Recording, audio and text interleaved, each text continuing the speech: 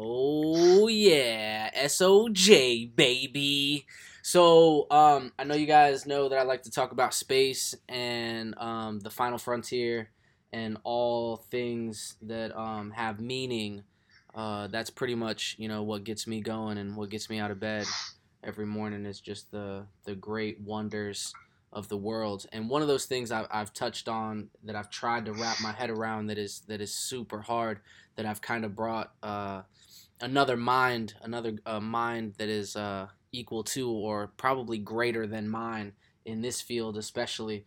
My buddy Cam is going to be talking about some Big Bang shit. So now I know you I don't know if you listened to the podcast that I did about the Big Bang, or I've talked about it a little bit. Like, it's hard for me to understand where the two, like, I guess two stars came into collision with each other and they hit each other, and that's what started everything. But you're saying that's not exactly it. It's kind of like a black hole explosion that happens or something.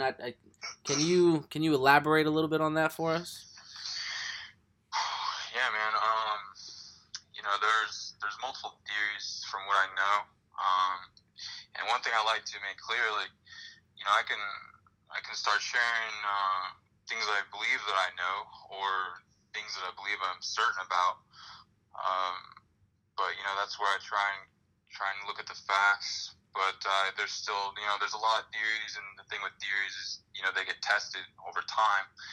So the Big Bang Theory in and of itself, I mean, to what I know, it's not necessarily a single theory. It's a theory that's evolved over time from multiple tangents, multiple ideas.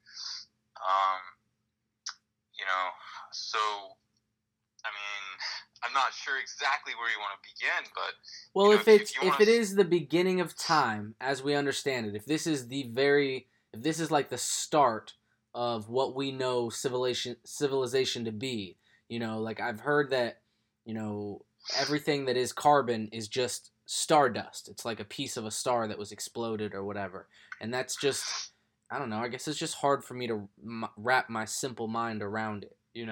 Um would that be correct in saying that that was like the first moment that they can date back to? Like that was the snap, if you would, because I don't know. I tend to believe in. I was raised in Bible school, in Sunday school. So they told me God said, "Let there be light." You know what I mean? And I attribute that kind of to the Big Bang. I always try to draw a parallel between things. I remember this when I was a kid. It kind of makes sense. Okay, now here's the scientific reason for it. There's always a logical explanation, right? Even with vampires and giants and the fairy tales that the cinema screens are feeding us. I tend to draw parallels between that and reality. And one of the things I don't understand is how do you measure something like that? Like, how do you measure light that is so far away? How do you get a number like however many years ago the Big Bang was? Like, how do you even begin to calculate something like that? yeah, I mean, that's definitely, what's cool about questions like that is, those types of questions, like, we literally have, children ask questions like that, and most people, like, even as you ask me that, even as I believe I can answer it, it's like, still for certain, the only thing for certain you can really know is, you can't really know very many things for certain. Everything seems to be like a paradox to me. But what's cool is when you study things and then from different sources, completely unrelated, seemingly unrelated, and you hear similar things, it just reinforces the knowledge that you have going forward. And something cool about light is it does have a speed and it is measurable. And like, I've heard some things recently where the instrumentation we're using nowadays that's new, maybe in the last few years, is giving scientists the ability to measure it better and better and better, and verify the speed that we've been told as children, and going forward. And so with the speed of light,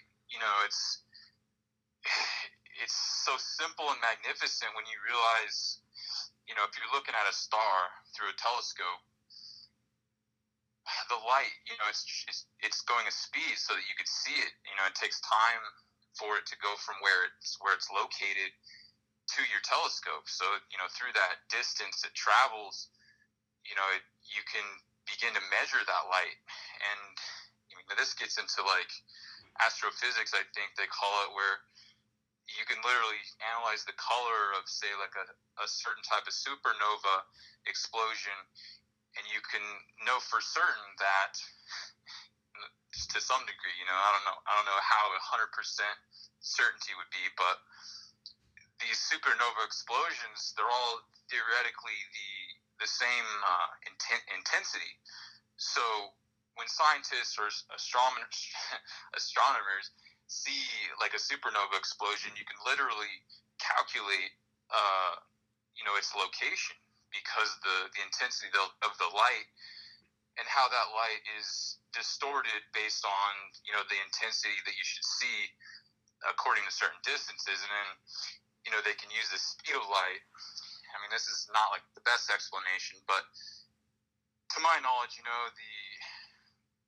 makes sense to me that you can calculate locations of supernova in various galaxies.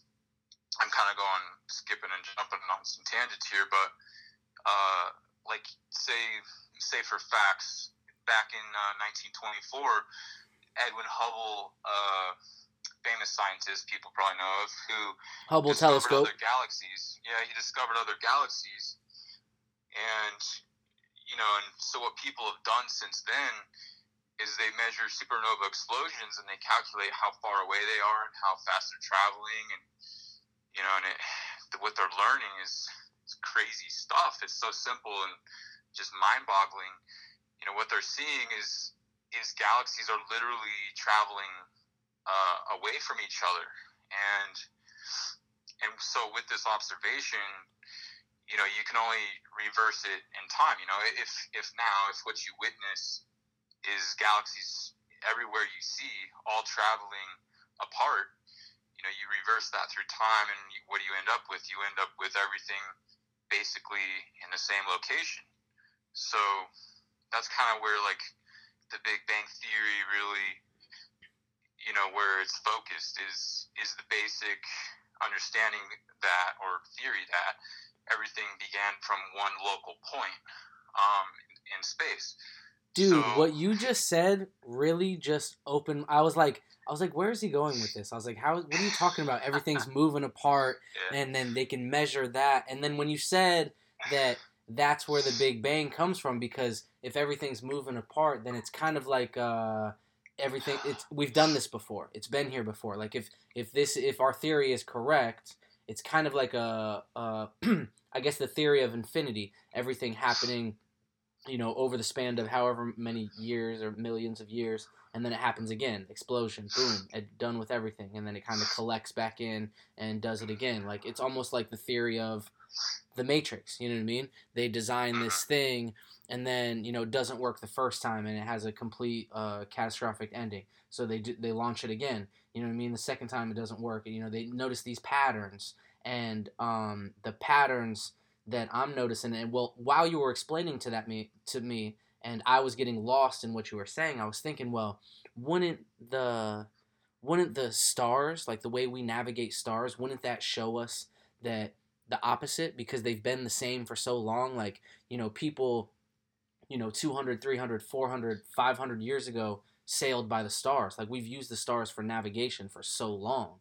I know the technology boom has been crazy. I heard it wasn't a Snapple fact back then, but I heard a statistic or a quote that someone said the age of technology has grown so much that we've learned more in the past 50 years, as far as technology goes, and being able to prove things and disprove things, and be able to look further back and look deeper into things, as far as like microscopic levels, and even as far as what you're saying, out into space, like telescopic, being able to observe things from both ends, big and small, near and far. And it's just amazing that in these last 50 years, we've taken bigger leaps and bounds than ever before, than ever charted in history. And it makes you almost, it almost makes you want to conscribe to the the Graham Hancock theory that he was on, JRE the other day talking about, these civilizations might have started in the Americas, and this might be something that was just overgrown, and life as we know it might not have started on Africa. It might have started right here in the Americas, and there's things that have, been covered up, and it's almost like a life cycle, that maybe that catastrophic thing happened, wiped everyone out, and then here we are again rebuilding from the ground up. Just because the oldest things that we can find here on Earth, or the oldest data of civilization is only 6,000 years old, that doesn't mean that the Earth is only 6,000 years old. If we're talking about what you're talking about, measuring light and being able to measure supernovas in other galaxies, that's got to prove to a finite lifespan of not only ourselves but of the planet, of the rock that we're traveling on through space. And I think that it's weird. Like, I never thought about things like that. Like, I wouldn't have even thought to look to the stars if it wasn't for people like you, or people like, I remember you talking something about, like, oh, it's just rocket science. I'm like, oh, well, rocket science is extremely difficult, but when you broke it down, it's like, nothing is difficult if you take the time to understand it, if you take the time to actually look at it. Like, you have a gift in taking a stupid person like me and being able to explain something like that and almost have it make sense. Like, like you said, we're basing off of theories. We don't know if this is for sure. We weren't there millions and millions of years ago, but it's just nuts to think about. For sure, man. Yeah, I think that I'm very humble about, like, what I believe I know, and how smart or whatever I believe I am. I truly feel like a lot of people are just unjustly, they go through life, and the scholastic institutions that we go through, they don't teach us how to know about the solar system necessarily, or the galaxy, or the stars, or the Earth, or the sun, or whatever. And they don't even really teach us how to manage money and manage assets, and what liabilities are, and the difference between a liability and an asset, and how to survive in the economy. And yeah, man, I mean, so not to say that anyone's really dumb or too stupid to know these things or anything like that. I believe that, yeah, I mean, if you focus on anything long enough, and you see how large it can get, like, Richard Feynman, he's pretty famous. I think he was like a really famous physicist or something. One of the coolest things I ever heard him say. He sounds like a fine man. he described, like, because being a physicist, a lot of guys, people, they would approach him and say, okay, very quickly teach me, the theory of everything, or the secrets of the universe. It's like, how do you tell somebody everything all in one little, simple phrase? And, he describes it. He's like, it's easy, but it's like a scaffolding. Like, if you ever see a building constructed, they put all the scaffolding up on the outside so that they can, put the color coat, or the clear coat, or the stucco, or the bricks, or the windows in on the building. And so you have all this structure, this simple structure that's easy to disassemble and reassemble and build up. And it's, you can build large structures with simple things. So, like, the knowledge, it's like it's good to absorb certain, very discernible theories, you could say. Or, I mean, facts are good, because it's like, facts, I guess technically you could say, are like little theories that you try and prove them wrong, but in effect, that's what's good about theories, is because as you try and prove them wrong, you can actually, it reinforces them, because if you can't break them down and prove them wrong, it just makes them stronger. So over time, once we learn things, like, we learn certain star explosions are always the same color, and we learn that the light spectrum, it's a spectrum that you can measure with high precision, because it's a large spectrum. humans, we only see like a small sliver on the overall spectrum of, I mean, I guess technically even light itself is just a constituent of the spectrum of radio waves, or I mean, I'm not exactly sure. I think radio waves also are just a constituent of even just radiation in general, and just the spectrum of radioactivity in the universe. So a star explosion, you know, it's like a way of gauging, you know, a unit or a location on the visible light spectrum scale. And with that, you know, they're doing crazy things to literally calculate the distances between galaxies and where stars are located and how fast they're moving. Are they moving towards us or away from us or sideways or on a diagonal or whatever, you know? And we do that because a good example of how that's done is the Doppler effect, which refers to sound waves. So like when you're on the side of a road, this is a pretty common explanation, and you're just standing there, you know, cars go by, you can hear how, you know, like the sound of the frequency of the sound waves that are approaching you as the vehicle's approaching you, the waves are compressed, so the pitch of the noise coming from like sounds further away. It sounds further away like until it builds up, and then it gets closer, and then it's zoom. Yeah, exactly. So so what astrophysicists do is they use the same type of technique, but with the light spectrum instead of the radio wave spectrum or whatnot. And so you can, you know, if stars are like red shifted, where the color is closer to the red light of the spectrum rather than like the blue light, I believe it is. I mean, I could be wrong, but just understand that the light changes depending on how it's moving relative to, you know, us here on Earth when we're looking through a telescope, or, you know, maybe we're looking through, you know, the Hubble telescope orbiting the Earth or something. But from through relativity of position of the observation, you can determine whether, you know, a galaxy or a star is moving towards you or away from you, and what speed, and, you know, based on analyzing these supernova explosions.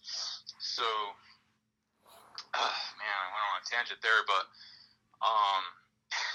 you know, that's an interesting way. Like, you can prove a theory if your theory is, you know, based on a Big Bang. And so when you look out into the universe and you see, you know, 500 billion galaxies, and all of them are red shifted or blue shifted or whatever. Can't remember, like. But you said they're all the same. They're all the same color. They're all the same size when a supernova explodes. And correct me if I'm wrong. A supernova is when a sun dies, right? A star dies. Is that correct? Yeah, I mean, it's in a simple term, in a layman's term. Yeah, I mean, from what I understand, you know, I mean, we should probably back up and kind of begin at the beginning again, which is, you know, when all matter and all energy and all space and everything was all infinite, you know, at an infinitesimally small point. You know, before space, you could say, even existed, or before space expanded, you have all this energy, essentially.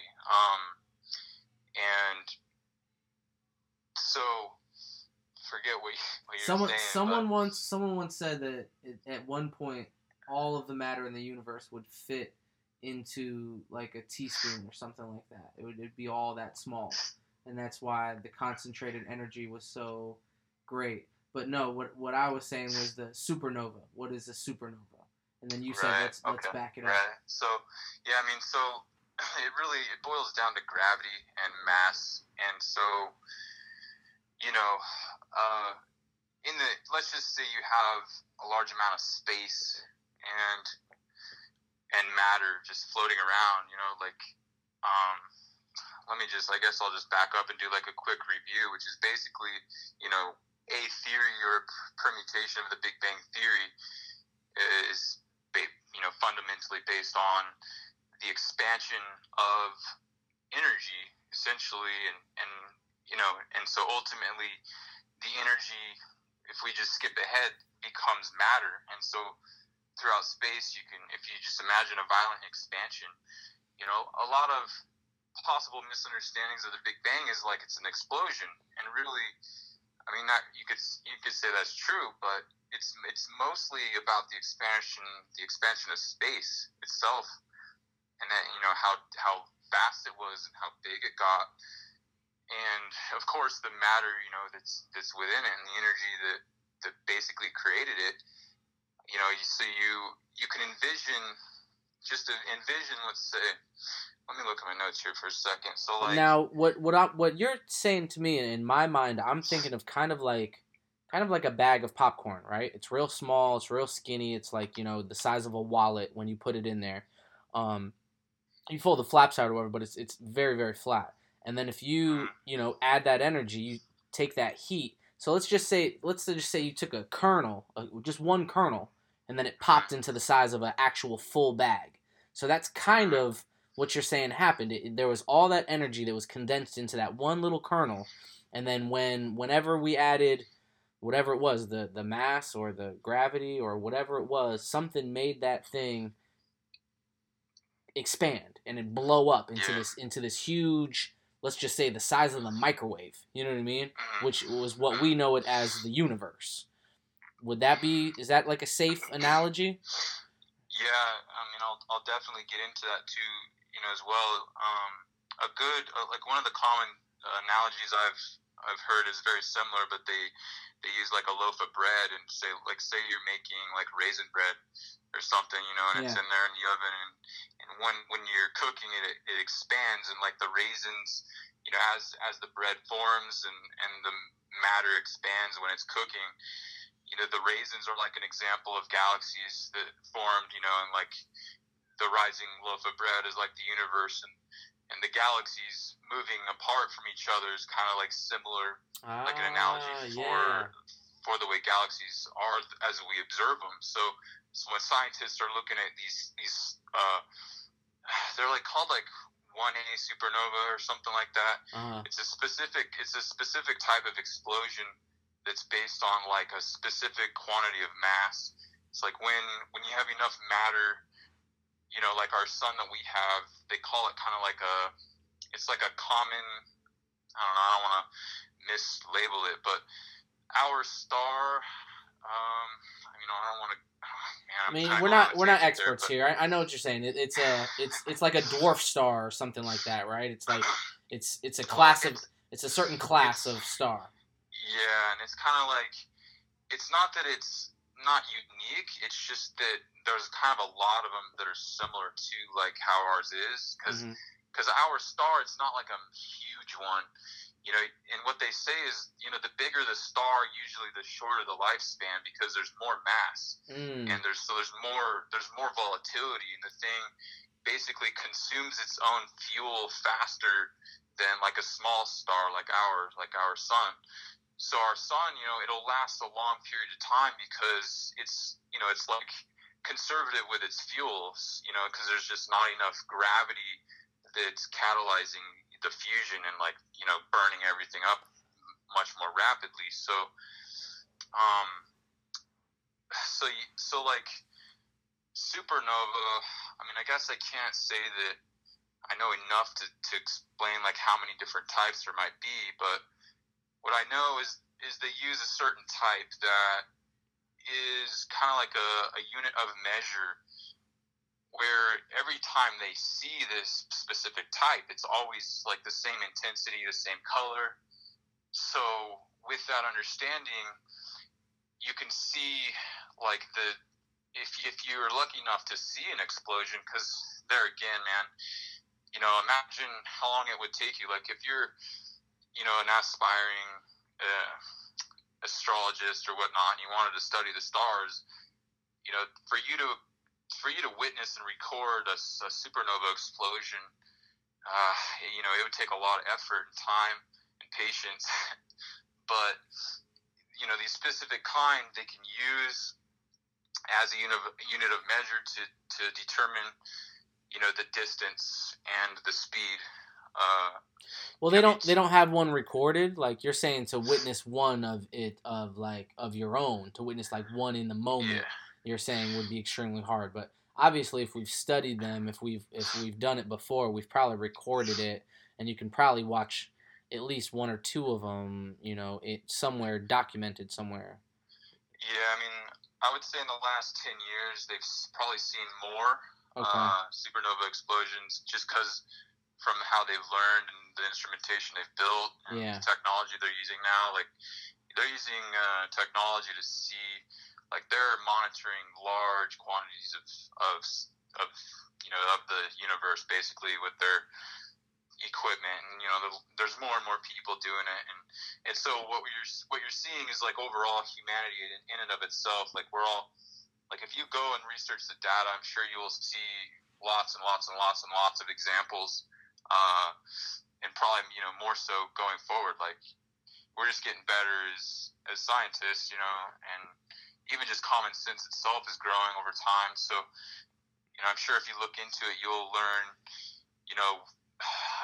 Unfortunately, I don't think I have any notes, but there was a point in time, I think, within the last 15 or 20 years where we went from not having a single example to having probably hundreds by this point. And so it's become a way to continue reinforcing our, it's like you take that understanding and you actually make other discoveries, So like Edwin Hubble, he looked at galaxies and he noticed how overall, like a majority, I believe, that were just seemingly red-shifted. I think they're red-shifted when they're traveling away from us. Okay. But I could be wrong. It's probably blue, but depending on like the way visible light looks to us, when the waves, like if two galaxies, like let's just say you're observing a particular galaxy from Earth, from the Milky Way galaxy, you're looking at, like, let's say the Andromeda galaxy, which is, I think, it's in our galactic neighborhood or whatnot. And so, like, if you look at that galaxy from Earth, maybe that was a bad example because I think that one happens to be coming towards us. But I believe if you look at that galaxy, you'll see, like, a majority of the light coming from it as like slightly blue shifted, I think. But it really depends, man. Like, the spectrum that we observe, galaxies and stuff with, like, we look through radio wave telescopes, infrared telescopes, like, the spectrum, we only see the visible light spectrum, but with telescopes, they're doing such, above and beyond things that, even our own naked eye can see. And there's a lot of, honestly, there's a lot of manipulation to certain images, like, say, the Hubble telescope takes, because it can see more than our eyes can see. So, like, they're picking up on a lot more detail. And usually what they do is they superimpose, like, various filters over on top of each other. And the colors and the images you see are usually, they look amazing, but it's usually kind of like, you could say, a false representation of how it actually looks. But so supernova explosions, I think, based on a specific mass, a star can die where, basically what happens is the gravity takes over and there's not enough energy to counteract the pull of the gravity. So basically, as the star dies and it burns up all of its fuel, gravity wins and the mass basically implodes. And then through the implosion, the star basically fluctuates in size a little bit, and then it eventually just explodes and sheds off, a certain kind of arbitrary quantity of material. And that's when you can end up with, like, stars die in a lot of ways, I'm sure. You can end up with, like a brown dwarf, or, there's a lot of different now what happens know, to the planets when the sun dies? Like, do they keep rotation? Do they lose rotation? Like, is that the end of that particular solar system? Or wait, no. So it's Yeah. galaxies. Solar system is bigger than galaxy, right? Solar system, I believe, is like when you have, like, say you have a sun, or you could even have multiple suns. Either technically they'd be like orbiting each other, or like let's say you have a solar system like ours, which is basically one sun, 8 or 9 the planets. 9 planets, yeah. Yeah. So if you include like, Pluto. Yeah. So like in astronomy or astrology, I don't know, I'm mixing up the names, but in the study of space or stars, what was I about to say?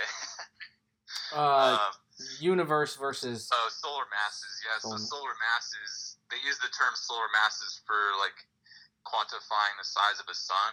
Okay. I think it's based on like our star. So like our sun is like one solar mass or something like that. So a solar system is smaller than a galaxy.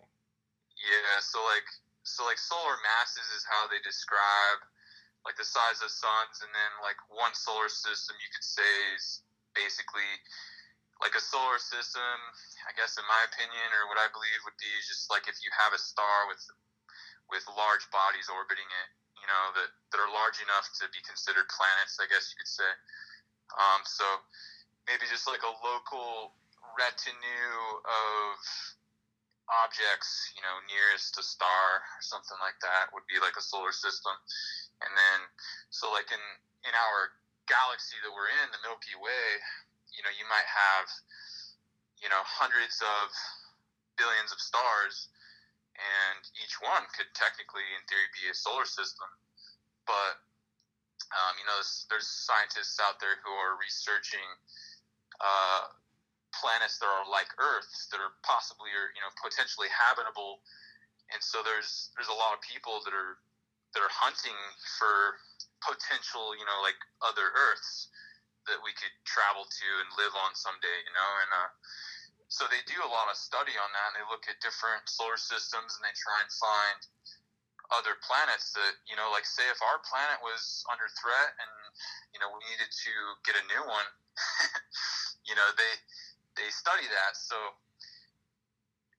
it's just a cool way for scientists, that they observe stars and they just study the local orbiting objects, and then they look at, through the visible light spectrum, they can tell, or probably even, I don't want to mean to just say just the visible light spectrum, but the whole spectrum. They can analyze the material certain planets are made out of, and whether or not there's oxygen, and whether or not we can, like, there's an atmosphere, we can live there and breathe, with an atmosphere that's similar to the one that we have here on Earth. But I could go off on a lot of tangents. So it just to kind of bring it back to where we were at in the beginning. So it's safe to say that you believe the Big Bang happened, right? Is that in your belief? Because like I don't know, like I said, I grew up in Sunday school, so I don't know. It's easier for me to think that there is a God, and God was like, hey, let there be light, and then boom, the sun struck. It was like striking a match. You know what I mean? Now, I could also draw a parallel where, if my God does that, he does that to the whole universe. You know what I mean? Like the light that he turns on isn't just our sun; it's all the suns. It's all the stars. But what do you think about that? Like, growing up, I know you grew up. At least, I know my parents were religious. Your parents were probably somewhat religious. Did when you started looking towards the star and started realizing that, through this latest and greatest scientific instrumentation and all the things that we can achieve by looking up and all the things that we are able to comprehend by these different light spectrums and observing these different things, millions and millions of light years away. How did that conflict with your personal beliefs, and how did you deal with that? Oh man, well that's definitely an interesting story I can share. Well, I'll try and summarize. Basically, probably up until I was about like age 6, I was kind of raised around Christianity and Catholicism. I believe one of my mother's sisters was Catholic, and like there'd be days where I'd hang out with my cousins, and we would be we'd go to the Catholic school, and, or their do their thing, their gatherings and stuff, and I also witnessed a lot more of Christianity, but my parents like. It's a very interesting story because my parents they met like at a church, in the church parking lot, just on a regular Sunday school. That's kind of like how they met. Yeah. But what's interesting is like the way they raised, me and my brother is basically kind of in a neutral fashion where they didn't really impose any particular way or another, like secular or religious. Like it was mostly a neutral environment that I remember. I think when I was age 6, we kind of moved away from most of our family because of Desert Storm, and my parents were trying to build houses, and we were living in California. Yeah. And no one in California wants to buy houses when it's like we're at war, and so my family, man, we struggled. So like my parents, my brother, we moved to Arizona when I was age 6, and and like from that point forward till I was like, in my late 20s, I really didn't have a tremendous influence of religion per se. But one of my grandmothers definitely, she was very Christian, and she would have a pretty decent influence on me. And but it was mostly, I just remember mostly a neutral pressure. So I believe that by the time I was like 27 years old. I'm 35 now. Turned 35 in May. I just remember being able to just have more freedom to really choose like what to believe in and what to focus my attention on.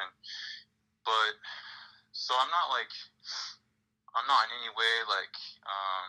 So you didn't have a faith. You didn't have a faith that got in your way, really.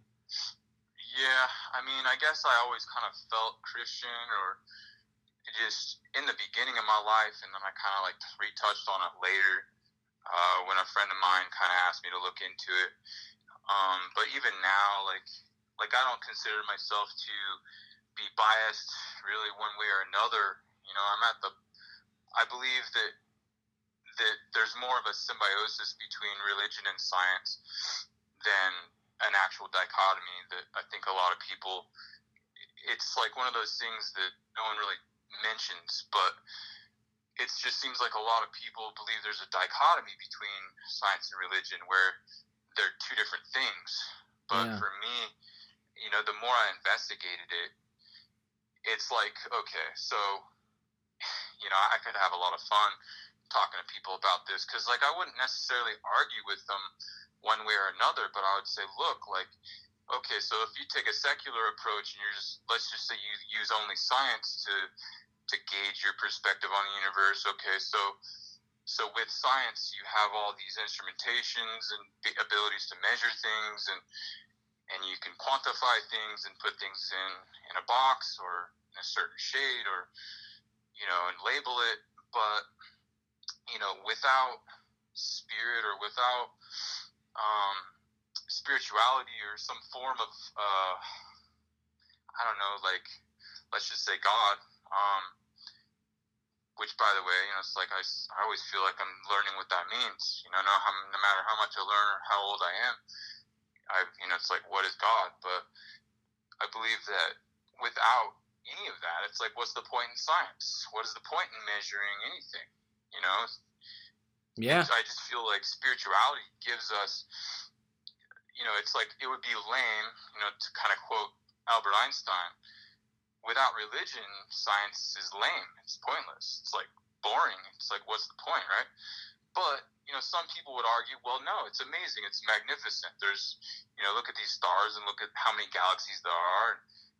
I believe it's kind of a symbiosis where maybe they're not admitting that they believe in some form of energy or spirit. And it's like, I think that a lot of what's happening is people are kind of in denial, where, when you hear scientists start talking about dark energy and dark matter and string theory and, atoms and subatomic particles and gravity and, strong nuclear force, weak nuclear force, like electrical magnetism, it's like you're describing the kind of the yin or the yang to what religion says. It's like, okay, with religion, you have the Godhead, you have the Trinity, the Holy Trinity, you have the Holy Spirit, you have God, you have Jesus Christ, who's, he's atoned for our sins, past, present, and future, for all eternity, and you have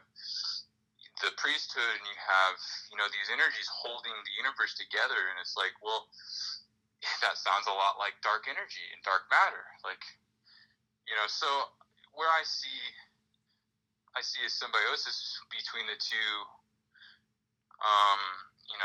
I try and kind of keep them together, because it's weird. It's like, if you try and prove, religion's all wrong, and then you come at me with some dark energy bullshit, like, I'm gonna check you. I'm gonna be okay. Well, you're drawing a parallel between the two. You're saying that, if love is the answer and love is the key, then dark energy might just be love. Like, if God is love, it could be just being defined as something else.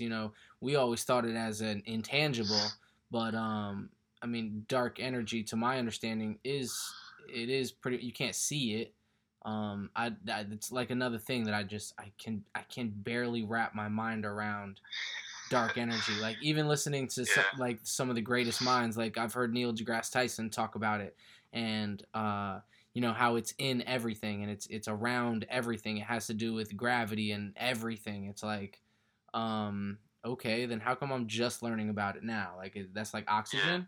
It's like, I know what oxygen is because they taught me what oxygen is a long time ago, but this goes a lot smaller. This gets way more microscopic. When it comes to and I don't blame it on my scholastic career, but when it comes to, the solar system and things like that, I tend to be terribly myopic in my views, where I don't know even where to begin. Like, I can ask those childish questions, but it really stems from, maybe my love of Halo, and my love of games. Like, I wouldn't have even met you if it wasn't for Halo. You know what I mean?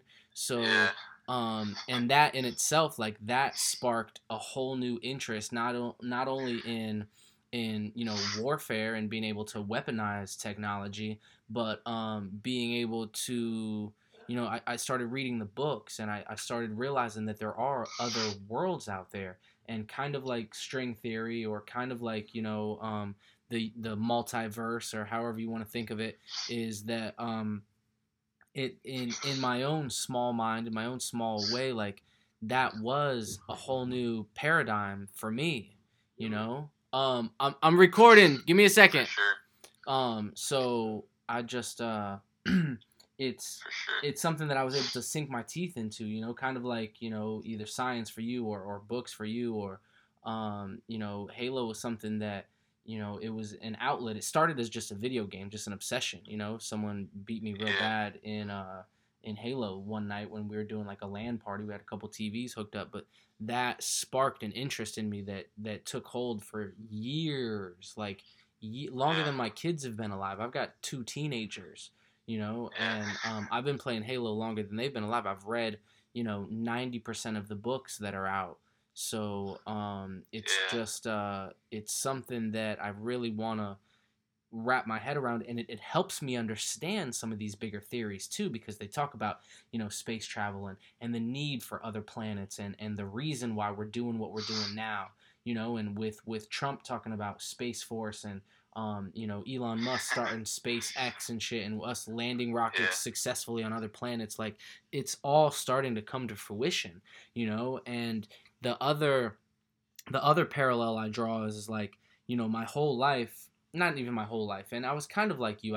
My parents never really forced me into anything as far as religion goes, but when we were young, I also, I was born in Connecticut, but I grew up in California as well. Southern California. I went to a Southern Baptist church, and it wasn't like they preached fire and brimstone, but from what I can remember, a lot of it was fear mongering and it was scare tactics, like don't do this or you're Yeah. gonna go to hell. Don't do this or you're gonna don't take the mark of the beast. But then when I think about it, it's like, you know, I've had psychedelic experiences where it's like, you realize things and you remember things from a kid and things totally change, and you start looking at things from a completely different perspective. And it's like, now that I've been playing Halo so long, it's like, I think it would be cool to jump in some armor like that, but I would have to be Yeah. surgically altered. I would have to take the chip. I'd have to take the mark of the beast. You know what I mean?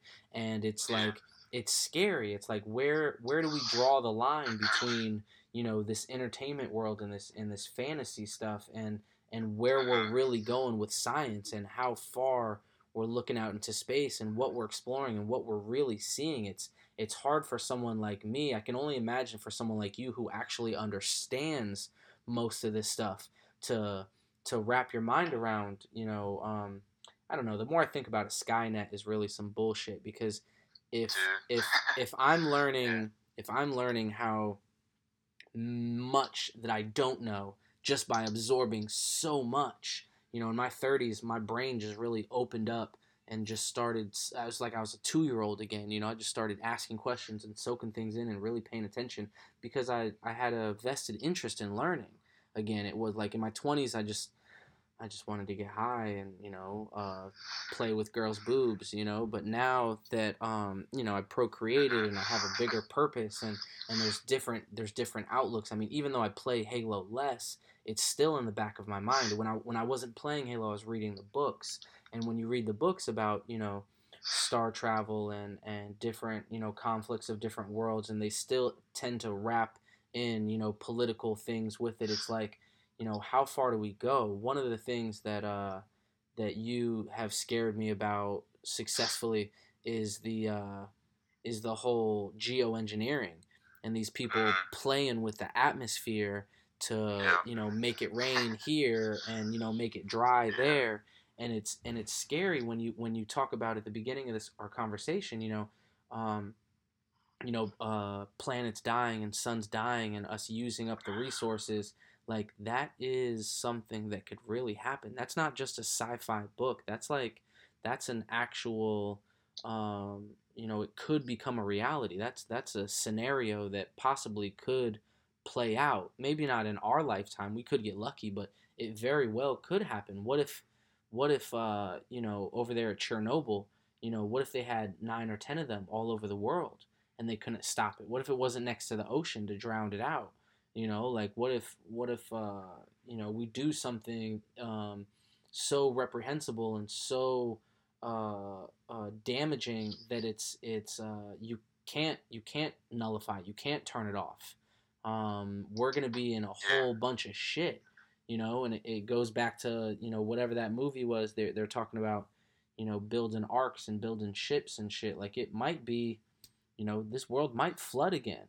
They're the I don't know. It's just it's tough to think about all of that, and it's like, where do we draw the line? Like, we do want to study and we do want to learn more about this great technology, and we want to go further with things, but how much do we allow the government to play with our resources and do things that are so.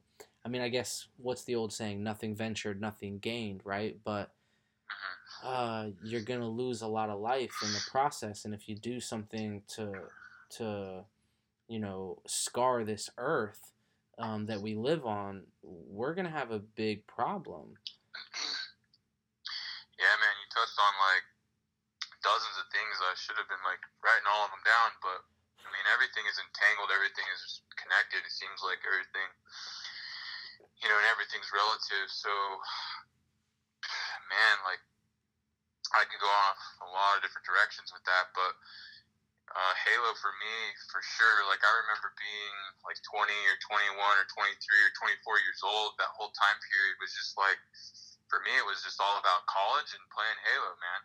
And Halo, at that point, like, I had learned a lot of generally pretty much kind of a broad view of everything. I read Stephen Hawking books. I read Michio Kaku books. I'm kind of not pronouncing his name right, but I've read a lot of books on string theory and Schrodinger's cat and particle physics and just the universe in general, like Brief Histories of Time, by Stephen Hawking, and just so many things from, I don't always remember all the authors and the books or even titles and things that I read, but like I just try and absorb information, and I love when it comes from different sources because it strengthens everything. It's like when, especially like in mathematics, I studied a little bit more like in my late 20s.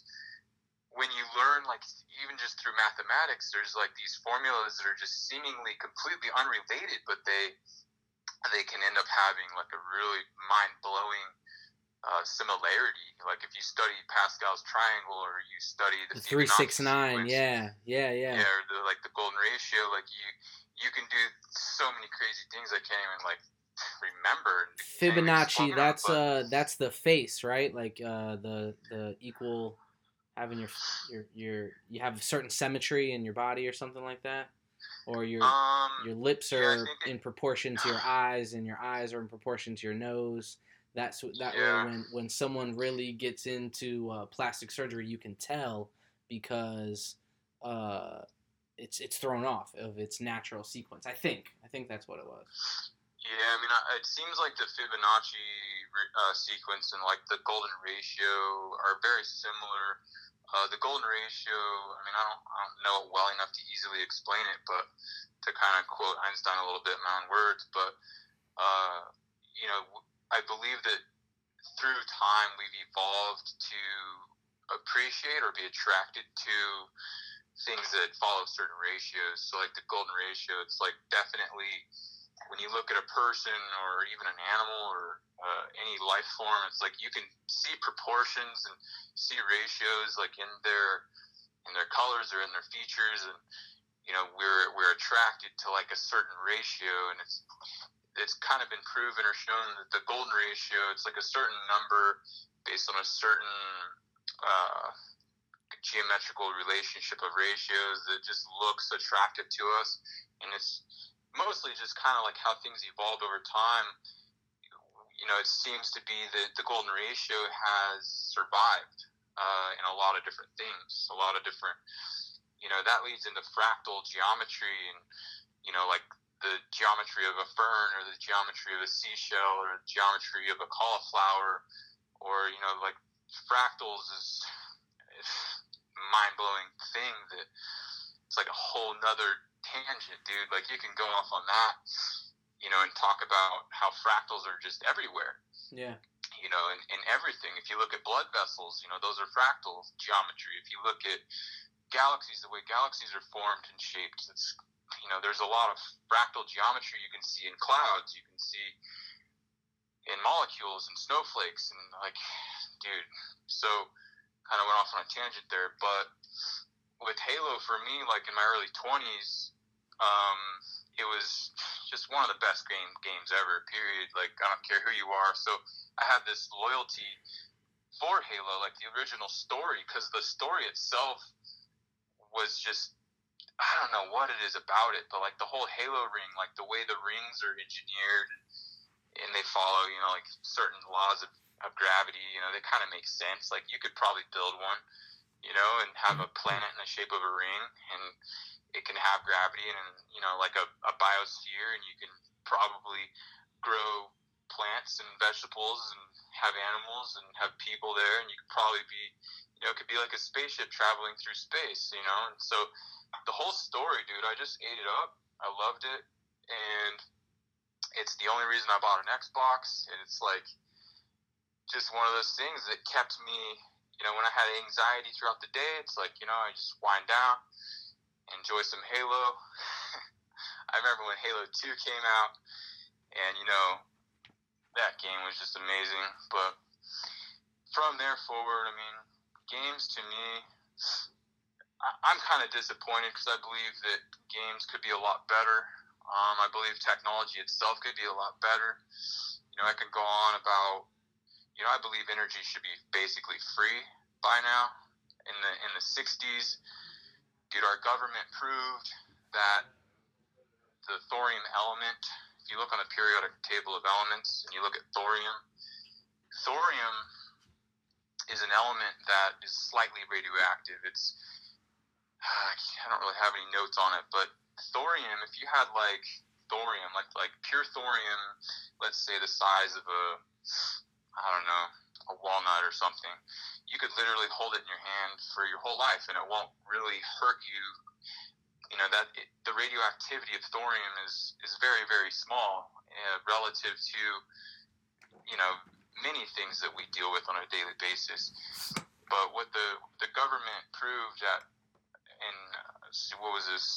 Oak Ridge Laboratory, like in, where is it, Oklahoma or something like that. I forget the details, but there was a reactor they built in the 60s. This is during Richard Nixon's presidency, at the beginning of, like, I don't know what war it was, but basically I think right before we bombed, or I don't know, I guess we were building all kinds of bombs by then. Yeah. I think it was slightly after World War II. Yeah. So, like, the biggest reason that the technology never proliferated is because Richard Nixon basically shit-canned the whole thing. And, they literally had this reactor that was proving that thorium material could solve all of our energy problems forever. And they pretty much swept it under the rug, and it almost kind of like went, extinct per se, for lack of a better term. But what ended up happening is, I think NASA, they had a lot of the documentation on the experiment, and there was a guy who found it and read it, and he realized he was like one of only like maybe 50 people or less that really even knew about it. And one cool thing that he did is he just copied all of the information and duplicated it and gave it to people. He started a website, I think it's called Vibe Energy. I don't know if I should be like spitting out actual like URLs and stuff, but I mean, you can. It doesn't matter if it's gonna lead people to the link of what you're talking about. That's fine. I don't know if anyone will go to it, but so I don't know, man. It's kind of a tangent, but I just think that by now, we should be further along. Like you were saying earlier, I mean, I agree that we're pretty far.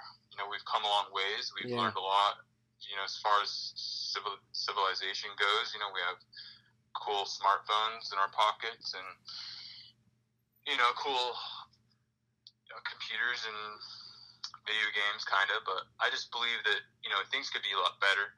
And as far as, like, the whole, like you were saying earlier, there is kind of like a doom and gloom about, what is it? It's, like, like the double-edged sword of technology. It's like you have a good and a bad side. Yeah, yep. So like with nuclear energy, it's like, what are we doing with it mostly? What we're mostly doing is we're building bombs, and it's kind of crazy. Nuclear warheads, and what we're doing with nuclear technologies, we're, the nuclear reactors that we're building, like you were saying earlier about Chernobyl, and by the way, like I'd like to mention Fukushima, and like, there's a lot of catastrophes that have occurred that are contaminating our environment, and the technology that's being used is technology that generates plutonium or like nuclear permutations of nuclear material for the purpose of building bombs, and it's kind of stupid. And it's one of the biggest reasons that thorium never really proliferated, is because thorium consumes all of the energy, and it's not as volatile and dangerous as, if done correctly, as the fashions by which we do it now. We're using, the nuclear reactors we build these days is basically high pressure, high temperature, and they freaking explode. And so, like what happened to Fukushima, a lot of people think the explosion was a nuclear explosion, but it was actually the steam pressure of the water transforming from a liquid into a gas inside of a pressure vessel, and the thing exploded, and now it's just like leaking into the ocean and shit for the last 9 years or whatever it's been. Yeah. And they're saying it just keeps getting worse, and it's like no one talks about it. But it's like there's no reason that we should be building reactors like that in the first place. With thorium reactors, you can have low temperature, low pressure. Or maybe the temperatures are high. I mean, everything's relative, but you don't have high pressure liquid water coolant systems. Instead, the fuel itself is the liquid, and it's flowing, and it's not under high pressure. And so, I mean, there's a lot of tangents there. But it just doesn't yield as much. Is that why we're building the more volatile ones, because there's a higher yield? And right, like you end up burning everything. You don't have waste left over, basically. So that's the other thing is the the general understanding of reactor design that we've been doing for freaking decades is basically, you have like a carbon core tube with the uranium or plutonium or whatever it is, the high radioactive shit that's crammed inside of this tube, and they basically put it inside of a liquid chamber of liquid water is what I mean by the liquid, for cooling purposes, and then it's under high pressure. So that, the whole point in the pressure is to keep the water from boiling. Yeah. Because water will boil under, at sea level, it's like under 212, a certain unit of atmospheric pressure, and it boils. But if you put it under high pressure, you can cool things that are extremely high temperature and keep the water from vaporizing. But it's a stupid balance between whether it explodes or not. And what ends up happening is they're only burning like 1 or 2 or 3% of the fuel, and then that's all they can do. And they take those rods and they take them out and they replace them, and they put the old ones in storage for like hundreds or thousands of years because there's nothing else they can do with it, and this shit's dangerous. So thorium reactor technology solves that problem, and there's no high pressure, and you burn all the fuel. You don't have bullshit waste left over, and so it's just frustrating because the biggest reason it didn't proliferate is because of warfare. The freaking doom and gloom side of trying to evolve from a type 0 civilization to a type 1 civilization. Yeah. That transition is one of the most dangerous because it basically has to do with obtaining the knowledge of uranium, or obtaining the knowledge of radioactive elements. And isn't that weird that most of what we've talked about, probably 90% of what we've talked about, all happened within either our lifetime or our parents' lifetime? Yeah. That's yeah, man. That's nuts. I've been looking a lot at like the last 100 or so years, from like 1913 even back to like 1829 up until this point. Like all the things that have gone down have pretty much been an exponential like increase in, I don't know what you want to call it, just activity. The production of information. I read this book one time. I have an image of it. I could tell you later, but this awesome book, it talked about the purpose of life. The guy in this book, he was explaining how, the universe was born, let's just say through the Big Bang, or the expansion from nothing into infinity, and on and on. And it's like, okay, so how long has it been? Some people believe it's been a few thousand years, 3,000 or 6,000 or something. But, if you do carbon dating, or you learn about carbon dating, like I don't know for certain that the whole theory behind carbon dating is accurate, but I believe that scientists are able to quantify how old shit is by analyzing the isotopes of the elements of carbon, or whatever the fuck they do with, measuring carbon atoms in certain objects or rocks or whatever to figure out how old the Earth is. They come up with a specific number, and it's like, the Earth itself, it's like, what, 3 or 4 billion years old or something like that? I can't remember. Billion. Depends on who you ask. It's maybe I'm off by a few million or billion, but it's unfathomable either way to me. It's like, I might live 100 years, but I doubt it. But let alone 1,000 or 10,000 or a million. Yeah. So, shit's really old. And so this book was pretty crazy. I think I first read it in my mid-20s or something like that. And it basically talks about how, like, the struggle to survive, for life to exist, what we have is like 90% or 97%, or pretty much most of the entities that were ever alive, they're dead. They're not alive. Yeah. So, you look at the life now that is existing, it's maybe, a few percent that has ever existed, because everything, we just die quickly, kind of, we're like a little spark. And so it talks about the struggle of life throughout the life of the universe. And it basically begins, the first sentence in this book literally just says, civilization is doomed. And it talks about the whole struggle. Like, we can survive all the way to the end of the universe, to the moment when the universe is about to die, whether it's through expansion and everything loses energy and everything goes to, what is the term for it? There's a name for absolute zero. Yeah. So at absolute zero, molecules don't even vibrate, and so everything is just dead at that point. And so if the universe expands forever, it eventually, the energy will spread out to the point where it spreads so thin that just, all those stars die and everything basically, the light's out. Let there be light, the opposite is just like, okay, lights are out now, everything freezes and dies and stops moving. And so we either, the universe either dies in an enormous expansion, or there's another theory where at some point the expansion will slow down and stop and then reverse. And then, you could call like that maybe halfway, and then the universe eventually will reverse, expanding and start contracting, and eventually crunch in onto itself, kind of like a star imploding and, creating a supernova. And there's theories about that having happened multiple times already throughout history, and it just keeps exploding and then contracting, imploding, and exploding. And so there's a lot of theories about the Big Bang and the cycles.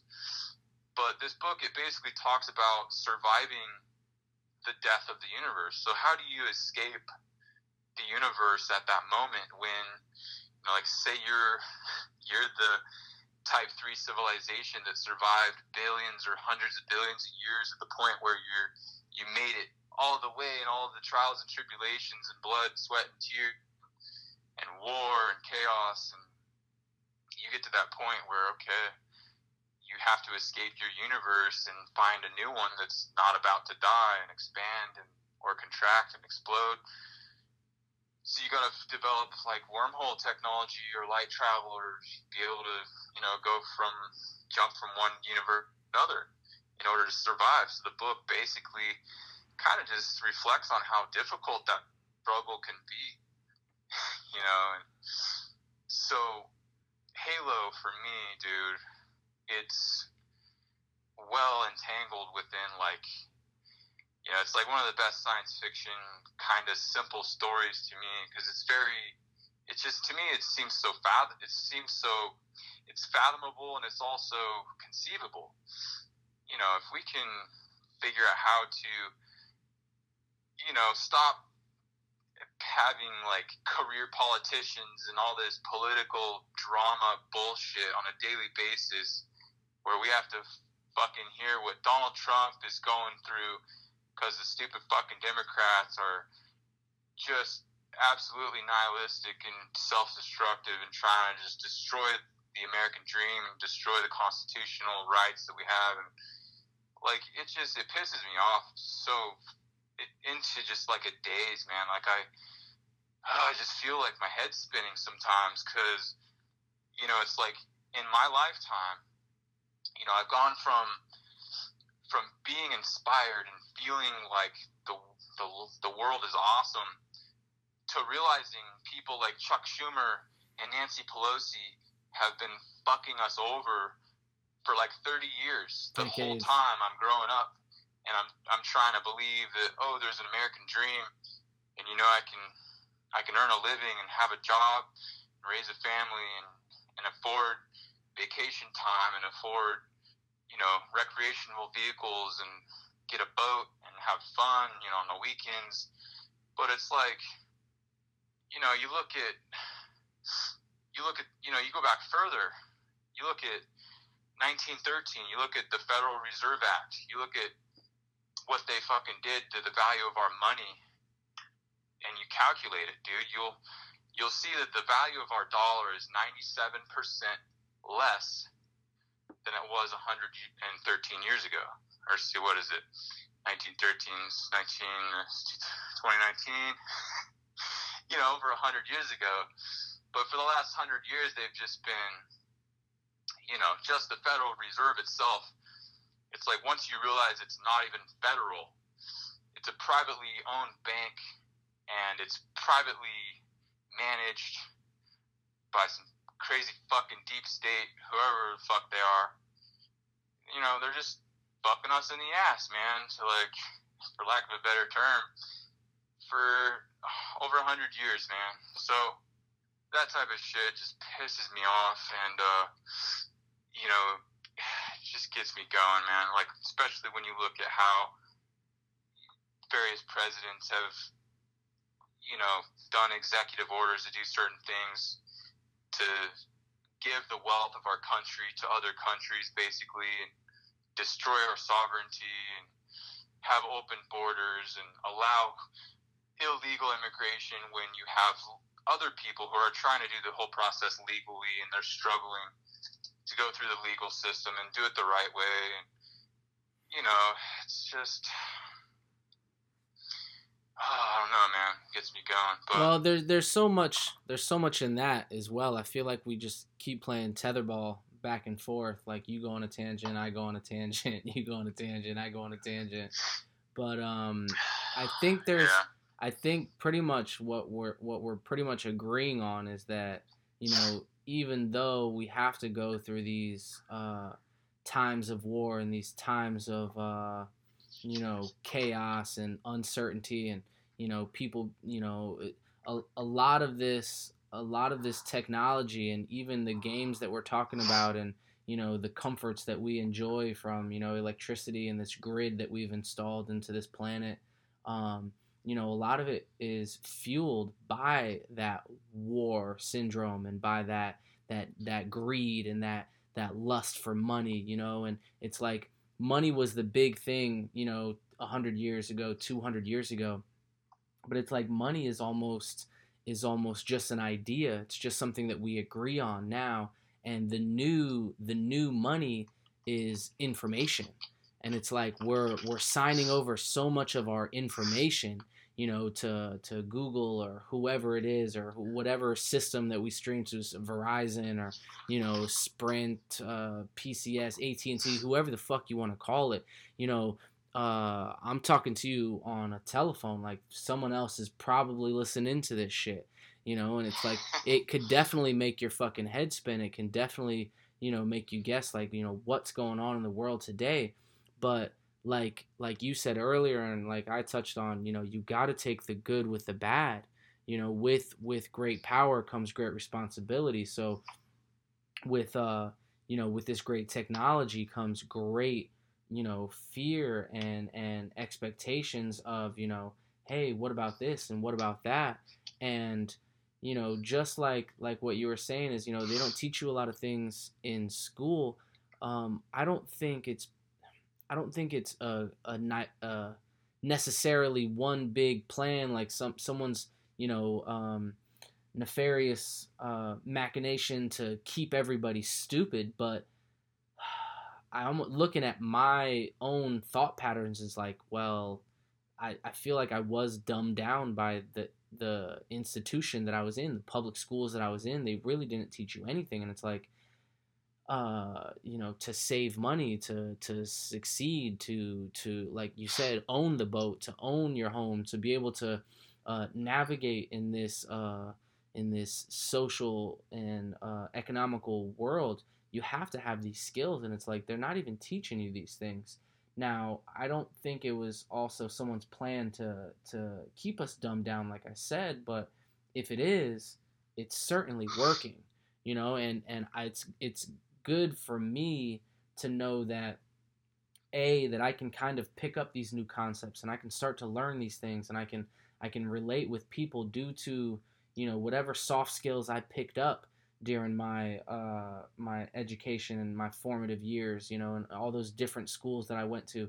One thing that I did learn was how to communicate, how to speak with people, and how to relate and kind of listen, as well as be able to retort intelligent conversation, and the big part of that is listening, and I don't know if there is a good way to frame this political frequency that's going on, this dichotomy that we've got going on in this country. And it's like, it does make you want to fucking pull your hair out and just scream that people have literally been robbing us and manipulating this system and robbing us of our freedoms, little by little, and literally putting chokeholds on things that are good for us. I mean, the legalization of marijuana is great, and there's a lot of good things happening, and I really do believe that we live in a time that is better off than ever before. But like you said, I mean, we're still polluting into the oceans. We're still, building things that, are not good for the environment, and we know it. And we continue to do these things, and we continue to neglect the abuse that we are putting on this wonderful planet of ours. Now, I was raised in a conservative, right-winged dogma household, and it's weird how that still kind of bleeds through a little bit, even though I know that I'm not for deforestation, and I'm not for a lot of these pollutants that get thrown up there. But I do believe in capitalism. I do believe in a free market. I don't know how that works out. Like I said, I'm not the sharpest tool in the shed. I'm not going to be the one to, I'm not going to die on that hill, arguing over it. But I do believe that because of that capitalist society, and because of that greed and that hunger, that we have gotten to the point of, if I wanted to right now, I could hit a button on my phone and FaceTime you and look at your face. Like, we're living in the Jetsons era where technology is so fucking great. Like, I remember watching movies like Back to the Future where, you could have a telephone conversation on your TV or whatever, and that was so unheard of and so futuristic. But it's like, dude, we're here. It's here now. And we're already in that age, and it's like, I think the great thing that Halo has taught me is that, the Halo ring in itself, and this is a spoiler alert if you're ever going to really, get balls deep into Halo, but the ring is a weapon, right? So the ring can also, it's going to cleanse the universe of all sentient life.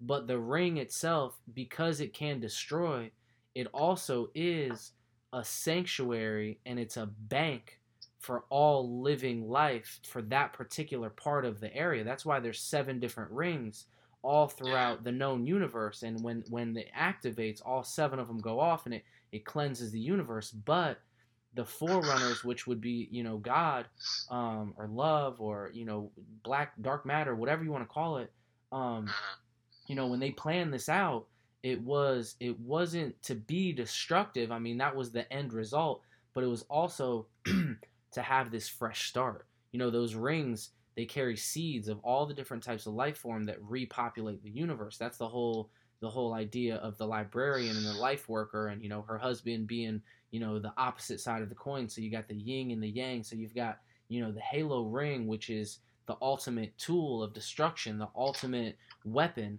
but it's also the giver of life and the bringer of life. So it's like, with the good comes the bad. With fucking great power comes great responsibility. We always, go back to freaking that old Spider-Man quote, but it's so true. And like you said, in mathematics, there's these truths and this magic that exists in these numbers, like the 369. Like you said, the golden rule, the Fibonacci sequence. There's these things that if we can really understand it, there is a simple beauty to how intelligent and how connected we all are. If we could just pay attention and kind of focus on it, and if we could all tune into the frequency, I think, not to sound like a hippie, but that would be like, what is that? Maybe spirituality or what? Yeah. I was gonna say actualization, but I'm looking for a word like where we're all enlightenment. You know what I mean? Yeah. Like if we can all, we're getting to a point where we're sharing information and sharing ideas so fast, and we're able to, converse about, the universe and talk about our love for this game, and you're fucking 2,500 miles away, on the same piece of Earth that I am, but you're still, you know what I mean? Like we're still able to have this discussion and able to have this discourse, even though we agree on most things, but we're able to share these ideas and put this out for someone who may not have considered some of these things before, someone that may not have understood necessarily. Like I had one of my good friends, a beautiful, beautiful, sexy little Mexican chick. She's actually been on here before. Ask me about the Big Bang and like, hey, can you do one on the Big Bang? And it's like, when you listen to mine about the Big Bang, you're like, hey, I got some comments. I was so excited to be able to invite you on here to talk about it, because I've had, the pleasure of having Xbox party conversations with you about, all sorts of different mind-blowing things. And it's like, I just love getting this information out. I love being able to put it out here for everybody. What else did we want to touch on? I know you had a bunch of notes. Is there anything else you wanted to throw on? Because we've been doing this for an hour and 22 minutes. I think I'm going to wrap it up pretty soon. But what else did you want to touch on before we wrap this up? Well, to me, man, it feels a lot like scratching the surface. So, I mean, we're just getting started. But, we could certainly try and put a bottle cap on it. I usually try and realize that I want to cover, anytime I'm sharing information with people, I try and cover, a summary where it's like a beginning, a middle, and an end, at least, even while realizing there's nothing concluded, man. I always feel like I'm scratching the surface no matter what I'm learning or how much I realize, or like, I reach new enlightenment and new discernment sometimes, and it blows my mind. And, it's like it's like a perpetual, beginning again at the beginning kind of a thing. Like I hate to use the whole scratch the surface analogy, but it just seems it's like so common. A lot of people kind of get it, but I'm glad you kind of pulled me out of a certain mindset I was in earlier. Sometimes, dude, I get stuck in the whole double-edged sword thing, like with everything, I guess you could say, just with technology. Like you're touching on the good and the bad side. Like I love that the story with Halo, where they cleanse the universe of the evil, let's say, and then they reseed it, and then we begin again at the beginning with a new clean slate. So you did bring me out of the doom and gloom, man, just on a daily basis. Like at my age, at this point in my life, I've gotten to the point where I've started looking more at what are assets and what is a liability. How do I take the money that my blood, sweat, and tears that I've earned through life, and how do I get that money to work for me? And unfortunately, through trying to do that, you kind of have to pay attention to the global economy and freaking politics and all of the doom and gloom of all the bullshit that the government's been doing. And it's easy for me to get into that side of that sword and get stuck, but you did bring me out of it, and you helped me realize, I've always tried to use that in recent years to remember that the same thing that I kind of hate that's going on is also it's a paradox. It's the other side of the opposite thing, which is basically like what you're saying about, the good, about reseeding the universe, after you destroy evil and you restart, with good, and you start over. And so I usually try to remember that and try and think outside of the box, which is another analogy. I generally don't really like believing there is a box in the fucking first place, but with technology, it's strange. I believe a lot of people, they reach a point where they kind of find a concern about I believe you said it earlier, which is good because I just now remembered. You mentioned the mark of the beast, right? Yeah. So like, this is a kind of a good way for me to sort of explain what I mean, which is like the mark of the beast. In my opinion, it's kind of like what I would say is it's the double-edged sword. It's the bad side of the same thing, and the paradoxical or the alternative good perspective that I choose to believe is there is another permutation that's not actually like the mark of the beast per se, but it's kind of, it's like the good side of it, which is, a lot of people believe the mark of the beast. I mean, I guess there's a lot of theories, but I think a lot of it has to do with like, technology evolving, let's say, to the point where you have like a computer chip in your body, right? Or what would you say like a good example would be? Yeah, well, I mean, they're already testing things where, like in Sweden or whatever, they have these little chips like in your wrist or in your thumb, and it's pretty much like scan and pay. It's pretty much like having your bank account tied to your thing, and you can like turn on lights, you can unlock doors at your home. So that's like the first step, but I think between, it could be anything, and just for anyone who might be listening that might not have an understanding of the mark of the beast, is in Revelations. It's basically a prophecy that technology will get to a point where you will have to bury something underneath your skin. There will be some sort of a mark that you'll have to take, and it'll basically say that you choose technology over God. Like you're choosing to give up the old faith that you had, and you're going to take this in order to, it might even be in order to eat, or in order to pay your bills, or in order to whatever, to get Wi-Fi. You know what I mean? That you might have to take this mark. No one really knows what it is, but as you're saying it, it kind of makes me think of, everyone kind of has their, Nostradamus, their end of the world. Like we've been predicting the end of the world since we've been able to, record history. So I think it's just a natural thing that we do, and that might just be a part, one of the dynamics to that book, to the Bible, is just, the mark of the beast. But I didn't mean to interrupt you and cut in, but that's what I was thinking here. It just seems like that's something that, is kind of a key player in every story, like the end, or the doom and gloom, like you say, that, the mark of the beast kind of marks the beginning of the end of life as we know it.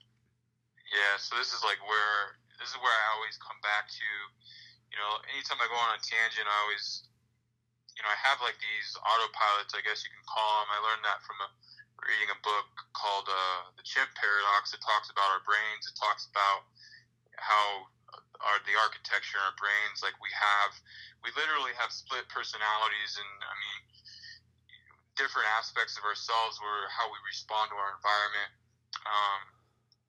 And so with the chimp paradox, we have like an animal side that responds kind of emotionally, and we have a human side that is more of a calculator and calculates and quantifies things. And we can have autopilots, and I have these autopilots that I recognize where it's like I remember to come back from these tangents, and so some of those, like with the mark of the beast, I can get lost going down the thoughts about, okay, sure, I mean, technology can evolve to the point where we have a problem, and maybe we have chips in our bodies, and maybe people can hack them, and then they can control us or, hurt us in some way. Or, I mean, we're dealing with that shit now. Like, look at viruses, people getting hacked and getting personal information taken. And, oh, yeah. like, we're literally in a cyber war. And it's like, no one really talks about it. Yeah. But, so, like, the mark of the beast, I try and remember, like, okay, at the same time, like, sure, having a computer chip in your body and for some, permutation, it can give governments the ability to continue, stomping on our backs and making us, run through a socialistic society and ruining the value of our money and, and controlling how we pay for our goods, maybe through our DNA and, violating our personal, our God-given rights, basically, as a, as a free entity on the earth, But I also like to kind of realize that it's somewhat inevitable, but there's also a good permutation that's most likely possible and most likely going to happen. And it kind of gets hard to explain from there. But what's interesting about that is there's a guy that I learned about. His name is Aubrey de Grey. He talks about living forever. I'm having a hard time remembering this other guy. He invented, basically the guy that invented Siri. Okay. They're on iPhones and shit. Yeah. His name's like on the tip of my tongue. I'll maybe remember it later. But he talks about a thing that he calls the singularity. And he uses it, it's basically, he kind of takes it from, astrophysics or whatnot, where they study supernova. And like the whole thing about a supernova and even like the Big Bang, the beginning of the universe, when you have energy, all energy and matter and mass in every single particle and every single thing compressed down to the beginning and the infinitesimally small point at the very moment before space existed and before everything expanded. That's considered to be what they call a singularity. It's like an infinitesimally small point in space where, maybe if there's no space, if it is space, and so outside of space, I don't know what you have, but I'm just trying to point out how in science you have this nomenclature, you have this word, they use singularity to describe, like infinitely small points with, infinite mass or infinite energy. And so this guy, he uses that term to describe the moment in time when technology basically evolves so much that it's able to literally emulate biology. And so in the future, like, you might look at now, like, what is 2019? There's people with smartphones. There's people with, computer chips in their bodies. There's people, I've seen people do stupid shit where they cut themselves open and they put like an entire cell phone under their skin or some shit. Yeah. And it's like, Jesus Christ, you're mutilating yourself, but that's cool.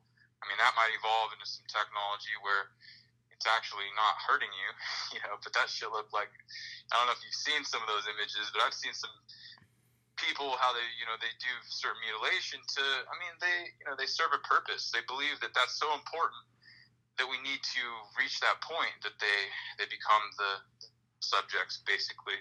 Yeah. But, so the way I try and look at it is like, technology will evolve to the point, I believe, where you can transcend death and disease.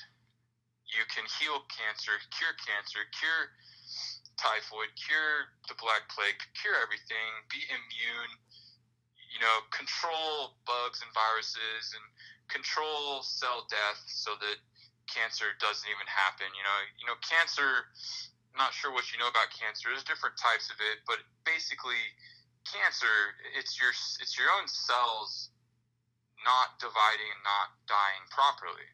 And, your cells, they have to create sister cells, they have to die off, they have to allow the descendants to live on, and so going through life, like you get older, your telomeres in your chromosomes, they deteriorate over time, and your body, you basically decay because of free radicals and different debris floating around and all kinds of different complexities. I could go on a tangent there, but so that's a subject that Aubrey de Grey, he's a guy from like Europe.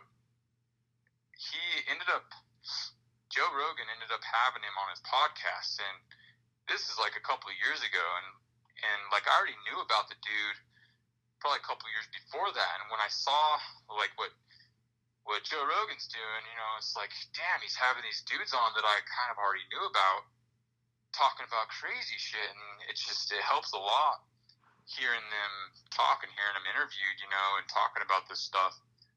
But this Aubrey de Grey guy, he lists out all of the causes of aging, and he gets into the chromosomes and the telomerase, and he gets into the debris that builds up in your body over time that kind of slows you down, and so I believe that technology will evolve to the point where we can solve all these problems.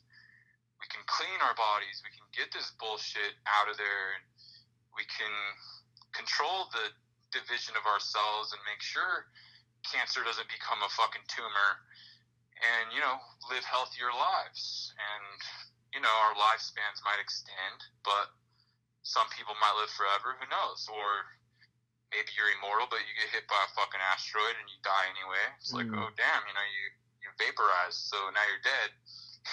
But yeah.